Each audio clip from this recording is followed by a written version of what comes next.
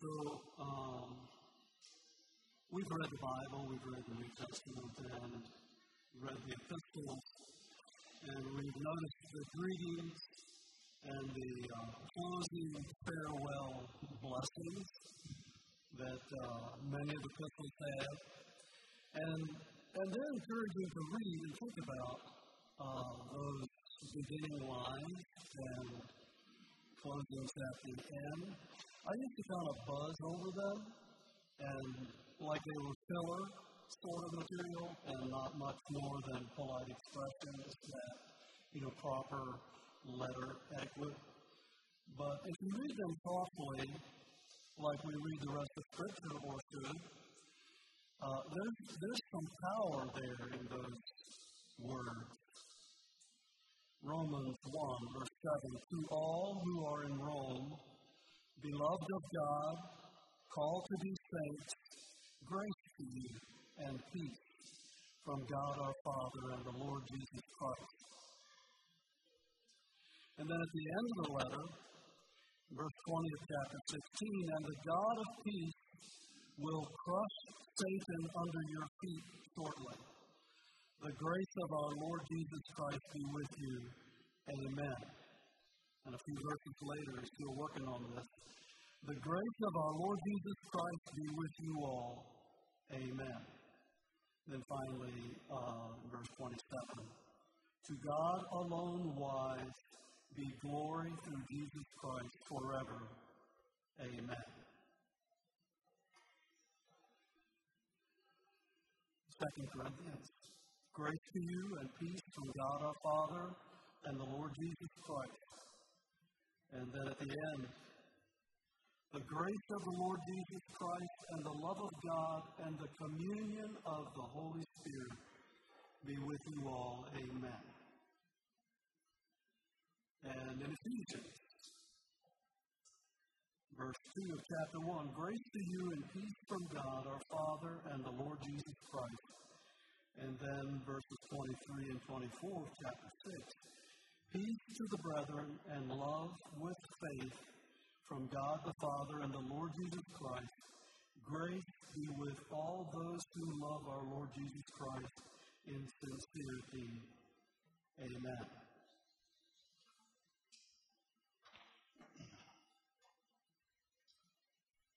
And 1 Timothy chapter 1, verse 1, Paul, Silvanus, and Timothy to the church of the Thessalonians in God the Father and the Lord Jesus Christ.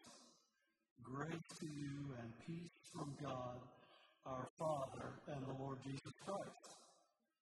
And then at the end of the book, the grace of our Lord Jesus Christ be with you. Amen. These greetings and these closing farewells aren't just the common kinds of hello, how are you, sincerely, truly yours, and so on, that are often written or expressed with little meaning or thought. But they are blessings that are intentionally expressed by Paul and Peter and James and John. And these were brethren that understood what grace is. And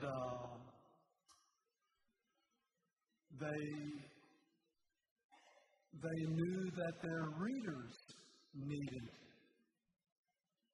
everything that grace means and includes. And what I failed to call attention to was how often we saw grace or heard grace in those verses.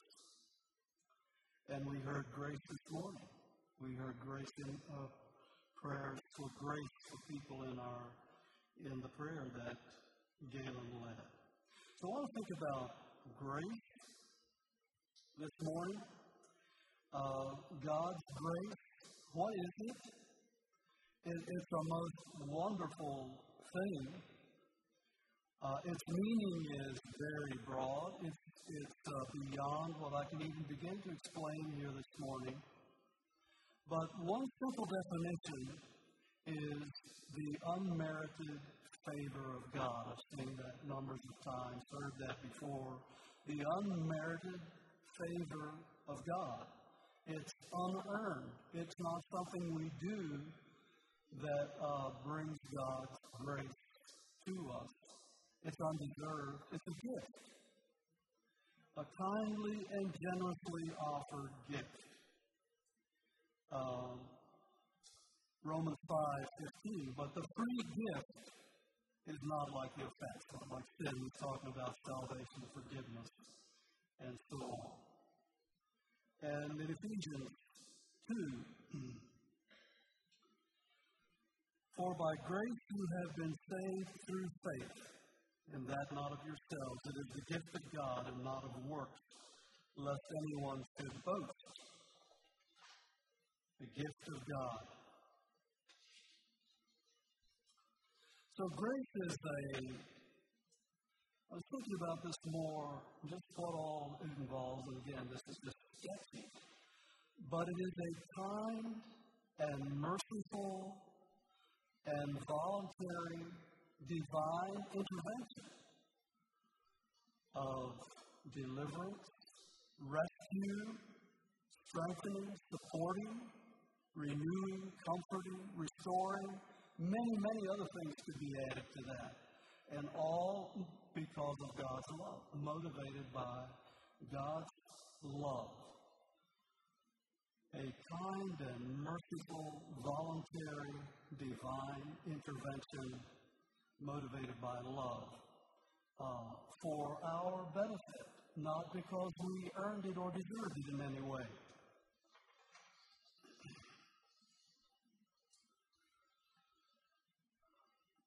In 1974, in the spring, there was a tornado went through Alabama, and I was trying to think of an example of something that we could kind of identify with. And it left a wide swath of destruction. It was a terrible tornado. And MBS, it was then, as before CAM, a Mennonite Disaster Service, organized relief workers to go in to clean up debris and rebuild houses and so on. And Eli wanted to go and spend a week there and asked if I'd be interested in going along. And I decided to go. And Dwayne went along and Linda Glick. Linda Glick was going to help, that's Wesley's daughter, was going to help cook or work in the kitchen or something. So I remember we were working, some of us were working on a house, it had been framed up already. The debris had all been cleared away and had been framed up and the roof put on, and we were putting shingles on. And the homeowner stopped in and he told a story of what happened. And that evening, he had been going home from work to his family. There was going to be a birthday party for his son there that evening, and he saw this terrible thunderstorm off in the distance. And as I recall, some of this was a little sketchy. Martha actually remembered a few pieces of it. But I'm pretty sure he saw the tornado, and it was tracking in the area where he lived. So he had a few miles to go until he got there, but as he got closer, the more apprehensive he was. And when he got there, his home had been completely destroyed. And I think there was one child that survived. I think he had 3, maybe young children. And they had, his wife had huddled against the chimney fireplace, as I recall, and they were huddled there thinking that would be a solid, secure place, and it collapsed on them. And, it was. So this man, this grief was really very fresh and all he had lost. But what I remember was how appreciative he was of people coming to help.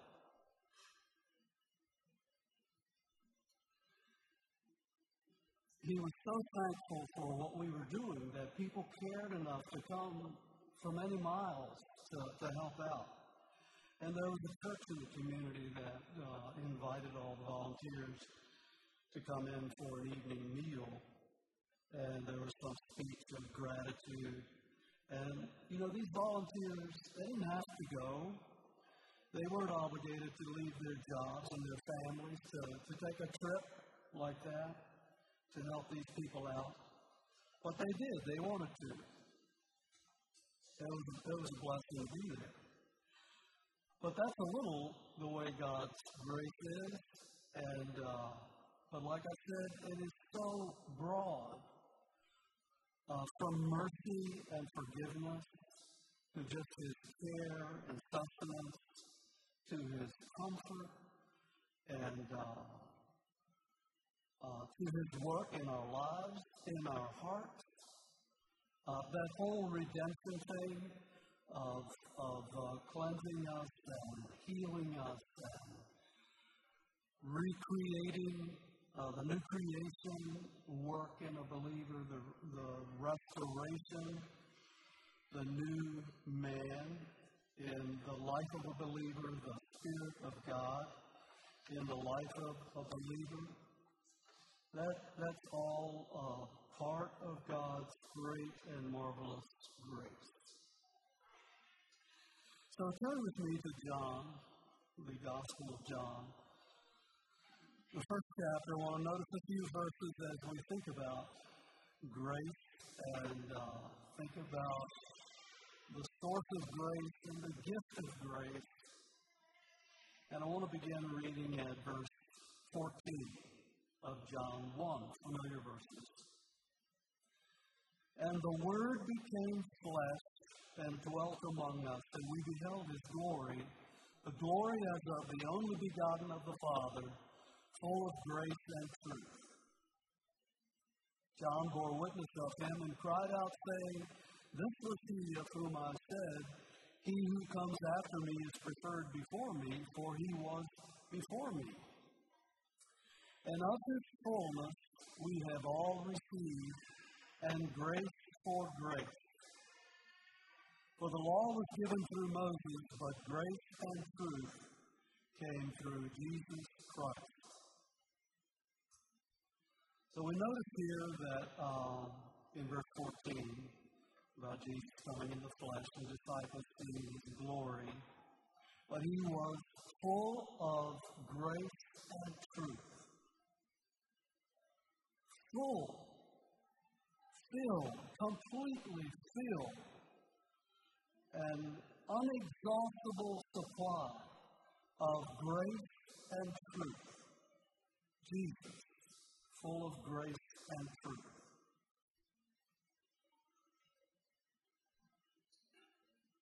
And the truth here is not just John 3:16, but it is that plus all spiritual realities. What is the reality of everything about man's condition, about man's need, about God's solution, the way, the truth, and the life. Truth. We read what's going on in the news, and we don't understand it all, but those who know God, they know there's something wrong in this world, and they know what the solution is. Verse 15 is kind of a parenthesis here. It's an important detail, but it's like a little sidebar to the main point of these several verses. And then we pick up again in verse 16. And of His fullness, and that's referring back to Jesus being full of grace and truth. And we have all received, that is, everybody has received gifts, kind acts, and mercy from God. It rains on the just and the unjust, for example, but especially those people who believe in Jesus Christ and follow Him in faith, and they worship Him, and they serve Him, and they obey Him, and they want to please Him. Of His fullness we have all received. And then it says, grace for grace. We have all received grace for grace.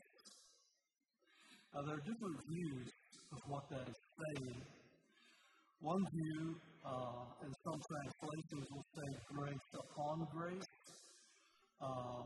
like blessings upon blessings, favor upon favor, like gifts heaped upon gifts. The Amplified says, one grace after another, and spiritual blessing upon spiritual blessing, and even favor upon favor, and gift heaped upon gift. So you get a picture of just an outpouring of abundance from God. And that shows us a glorious picture of God's generosity, showering His grace upon us. Like it says in 1 Timothy 1, verse 14, and the grace of our Lord was exceedingly abundant with faith and love which are in Christ Jesus. Now there's another view of what that's saying. And the more literal translation is grace for grace, the way I read it in the New King James. And that is, you would say it more this way, that it's the thought of grace being exchanged for grace. That as grace is given and grace is used, that supply is replenished. There is more that is given, replaced by a fresh supply. So,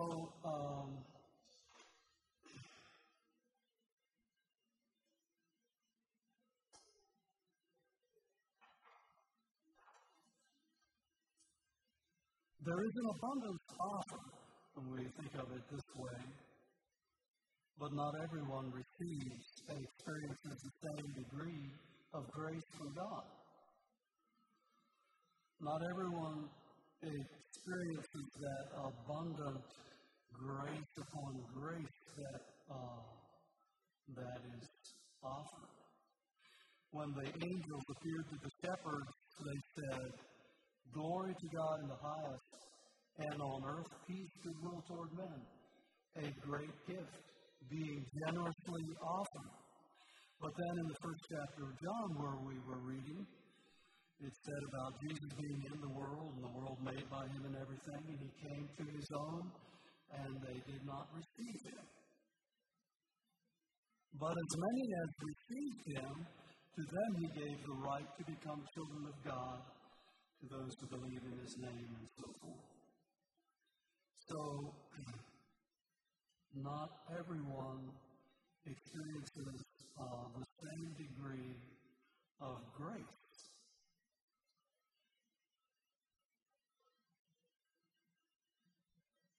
James 4:6 says this, but He gives more grace. Therefore, He says, God resists the proud, but gives grace to the humble. Okay, there you have a condition right there. But He gives more grace. He gives greater than what is required. A little like in Romans 5:20, where sin abounds, grace abounded much more.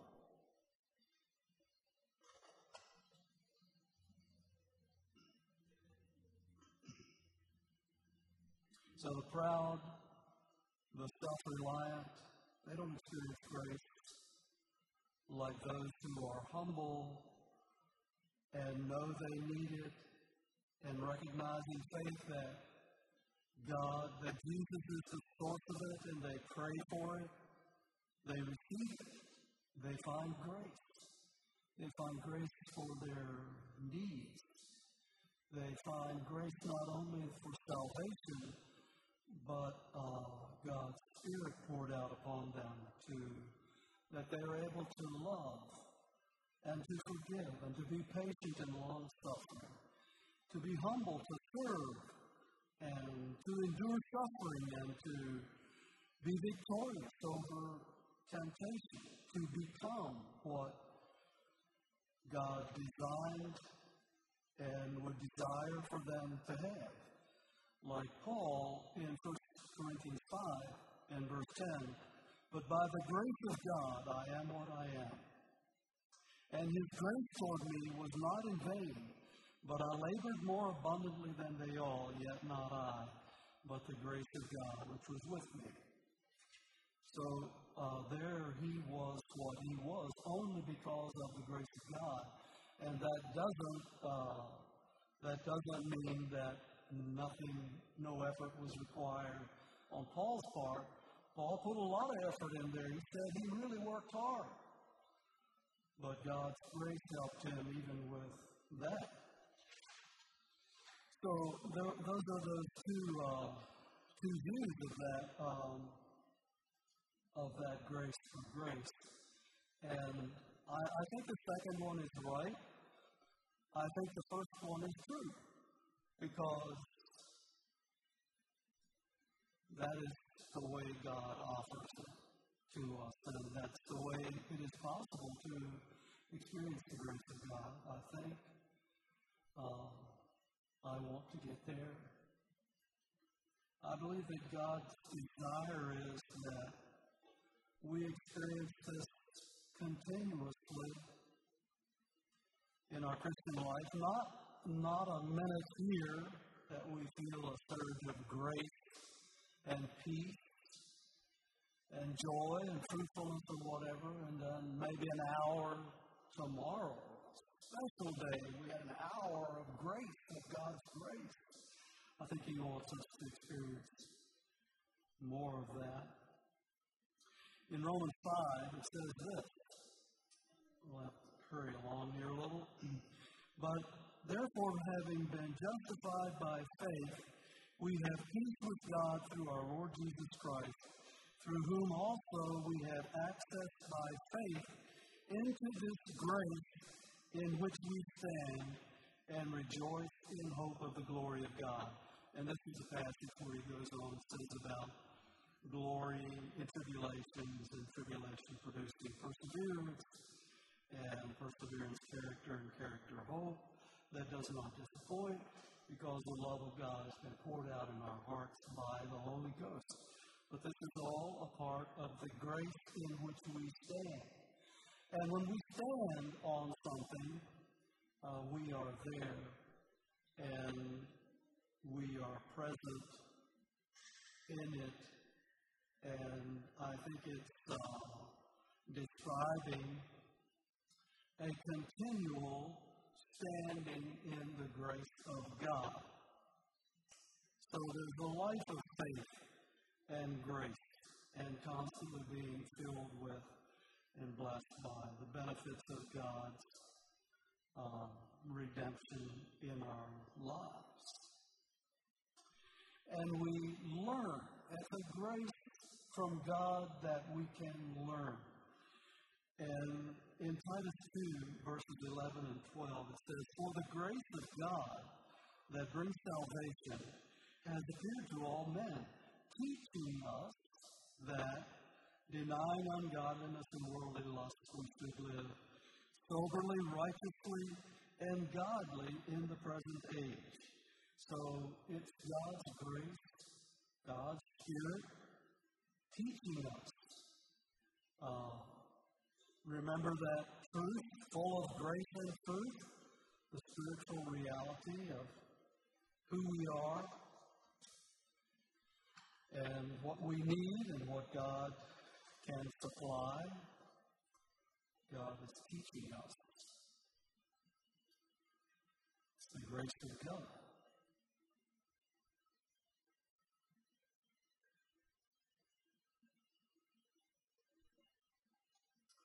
Well, I wanted us to notice this also from Hebrews 4. "Seeing then we have a great high priest who has passed through the heavens, Jesus the Son of God, let us hold fast our confession.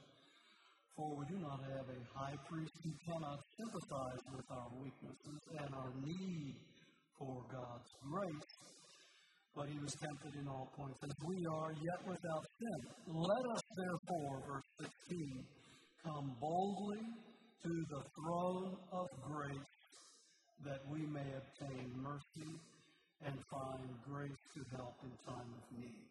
So as God teaches us by his, because he's kind and caring and knows we need to learn things to make our life better and to be more fruitful and more effective in our service for him, we discover we have need. There are things wrong. There are flaws there. So, but he invites us not to despair, but to come boldly to the throne of grace. And there we find mercy, that's an aspect of grace, and help, grace to help, another aspect of God's grace. The early church experienced the grace of God. We could go to a number of verses, but it says in Acts 4 that the apostles gave witness to the resurrection of the Lord Jesus, and great grace was upon them all, upon those people that received, accepted, believed that Jesus is the Savior and Lord.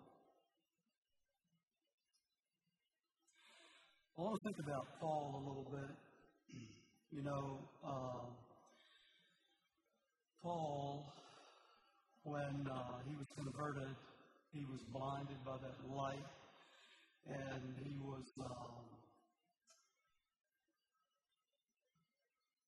what was the town? Damascus. He was in Damascus. And the Lord told Ananias, who was a disciple in Damascus, go to where Paul is, that Paul is praying, and he saw in a vision that a man named Ananias was coming to pray for him so he can see again. And Ananias had a question about whether this wasn't pretty risky. But the Lord said to Ananias, go. He is a chosen vessel of mine to bear my name before the Gentiles, kings, and the children of Israel, another prophet with a message to give to the people. And then in verse 16, I want us to notice this. For I will show him how many things he must suffer for my name's sake. I will show him how many things he must suffer for my name's sake. So how would you respond to an invitation like that? I don't know when God revealed to Paul how many things he must suffer for my name's sake. But we know how Paul responded to that call. He just charged into the fray, as it were. And thought about that passage in 2 Corinthians where he was telling them about his sufferings. In stripes above measure, in prisons more frequently, in death often. From the Jews 5 times I received 40 stripes minus 1. 3 times I was beaten with rods. Once I was stoned. 3 times I was shipwrecked. A night and day I have been in the deep, in journeys often, and on and on and on, for several verses yet. He talked about those things that he endured. Did he just enjoy pain? I doubt it. But I believe that Paul, by the grace of God, found joy in serving the Lord and suffering whatever came. He was no longer that angry man who was persecuting and killing believers. He was able to handle this by God's grace. And you remember that thorn in the flesh and how he pled with God to deliver him from that. He prayed 3 times, and God said, "My grace is sufficient for you. My strength is made perfect in weakness." And so Paul said, "I most gladly, I'll boast in my infirmities and weaknesses, that the power of Christ may rest upon me." He rejoiced in suffering. In Romans 5:3, there we saw one verse that says, "We also glory in tribulations." Some translations say, "We also rejoice in sufferings." So that's what Paul was experiencing by the grace of God. And you remember what happened in Philippi, how he was in jail, and after being beaten with many stripes, it says, he and Silas were in the inner prison fastened with stocks, and they were praying and singing hymns to God, and the prisoners were listening to them. How could they do that? It was the grace of God, the gift of God's Spirit, God's presence, God's life in Paul. I'll tell you a little bit about Annie Jones Flint, and Annie Flint. And I have a song that she wrote. She was a poet and a songwriter. Wrote, I think, 6,000 songs. I saw one source said. I'll have Judy give them out. You don't have to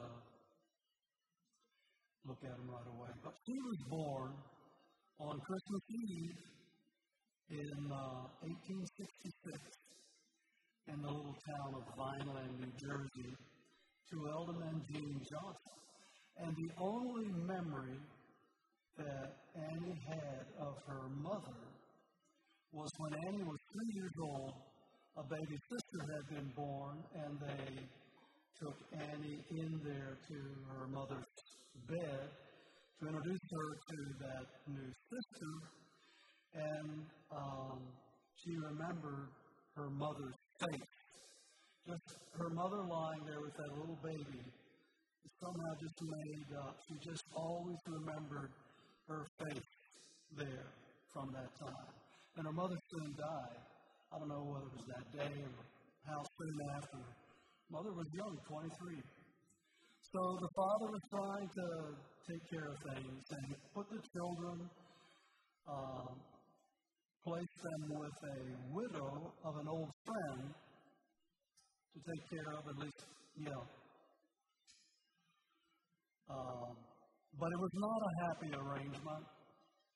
The woman had 2 children of her own, and she had little income. And during the 2 years that Annie and her sister were there, they felt unwelcome and unwanted. So it was kind of a miserable time for these little girls. But there was a neighbor lady, and they called her Aunt Susie. She was a school teacher, and she boarded near the school, which was close by, in the home of Mr. and Mrs. Flint. And this Aunt Susie, as they called her, sort of fell in love with these Johnson girls. And she talked about them often to the Flints and described their sad condition, and she felt so sorry for them. And the Flints had no children of their own, and they came to feel such sympathy for these little girls that they adopted them. So that's how Annie Jones became Annie Jones Flint, or often you see it Annie J. Flint. And the girl's father was willing to part with them because he was sick himself. He had some incurable disease, and not long after that, he died. And he was also pleased that the Flints were Christians. He wanted his girls to be raised in a Christian home and become Christians. So these girls were taken into the Flint's home and loved as if they were their very own. When Annie was a little older, she was saved in a local revival meeting, and she never looked back. But she loved the Lord and followed Him the rest of her life.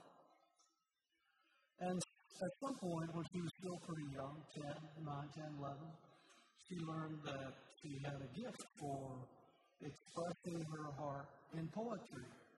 And she began writing some little poems. And she went through school, and when she graduated, she was offered some kind of a job. But her mother, Mrs. Flint, had become ill and needed care. And so Annie stayed at home and was taking care of her. Plus, she was teaching school at the school where she attended. And early in the second year of teaching, she began noticing something about her hands and body. And she was developing arthritis, apparently rheumatoid arthritis. Doctors tried to help her, but it was steadily growing worse until it became difficult for her to even walk. And she had a difficult time even finishing the third year of school. It was getting that bad. And then she had to give up her work and just was growing steadily more helpless. And then both of her adopted parents died within a few months of each other, and the girls were left alone. And, of course, she was an adult by that time, a young adult, and there was little money available. She went to a sanatorium to find help, and doctors there worked with her, but they finally told her there was nothing they could do for her, but she was going to be a helpless invalid the rest of her life. Her sister was also pretty frail. I don't know what her health problem was. But that was when Annie started seriously writing poetry. And she would put a pen between her crooked fingers and swollen joints. And it was painful, but that's how she wrote her poetry, expressing the comfort that she found in her suffering. And she began making little cards and putting her poetry on them and so on, decorating them. And they began circulating her songs, and they began generating some income for her. But the upshot of it was that this lady ended up being an invalid for 40 years and was rarely able to even get out of her room. And she was able to move her head painfully, but the rest of her joints just became more and more rigid as time went on, and she was just stiff and just extremely crippled. She suffered a lot. But her faith in God didn't waver. She died in September of 1932. And that's the setting. That's the setting and the experience from which her poetry and songs were born.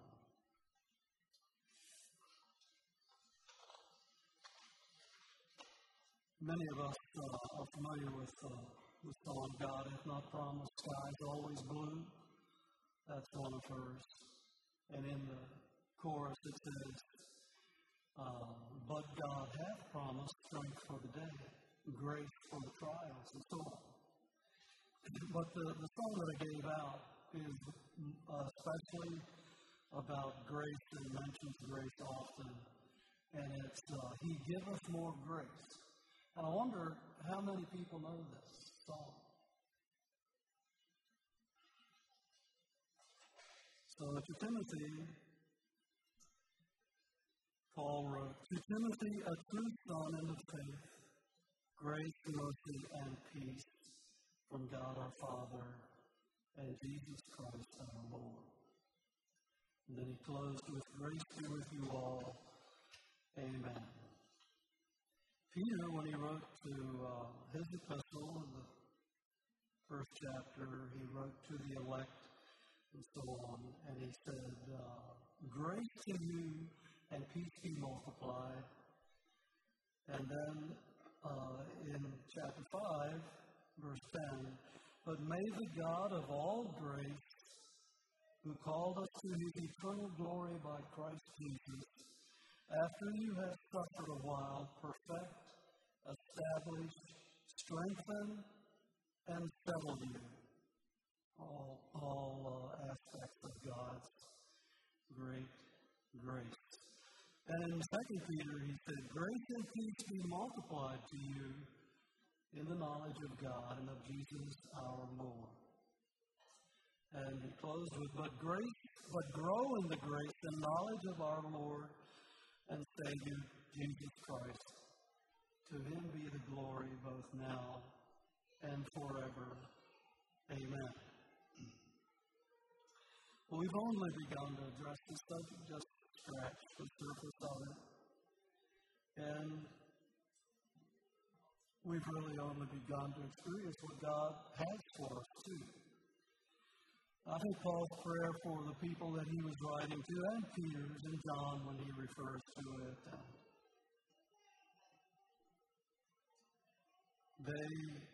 their prayer and their desire, which I believe is God's, is that God would help us to stand in grace, to walk and live by faith, and experience His grace on a daily basis as we live for Him, that His kind and merciful intervention in our daily lives would be just part of our life.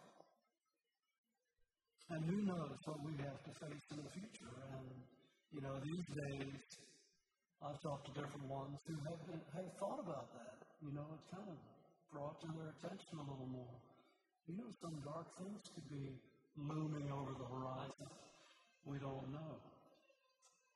But we know that God's grace is real and will be there for us. And Ephesians chapter 2 speaks about God. He raised us up together and made us sit together in the heavenly places in Christ Jesus. That's here and now. We're standing, we saw earlier, and we're sitting, here he says, but in the presence of Christ and the Spirit, and experiencing the grace that He has for us.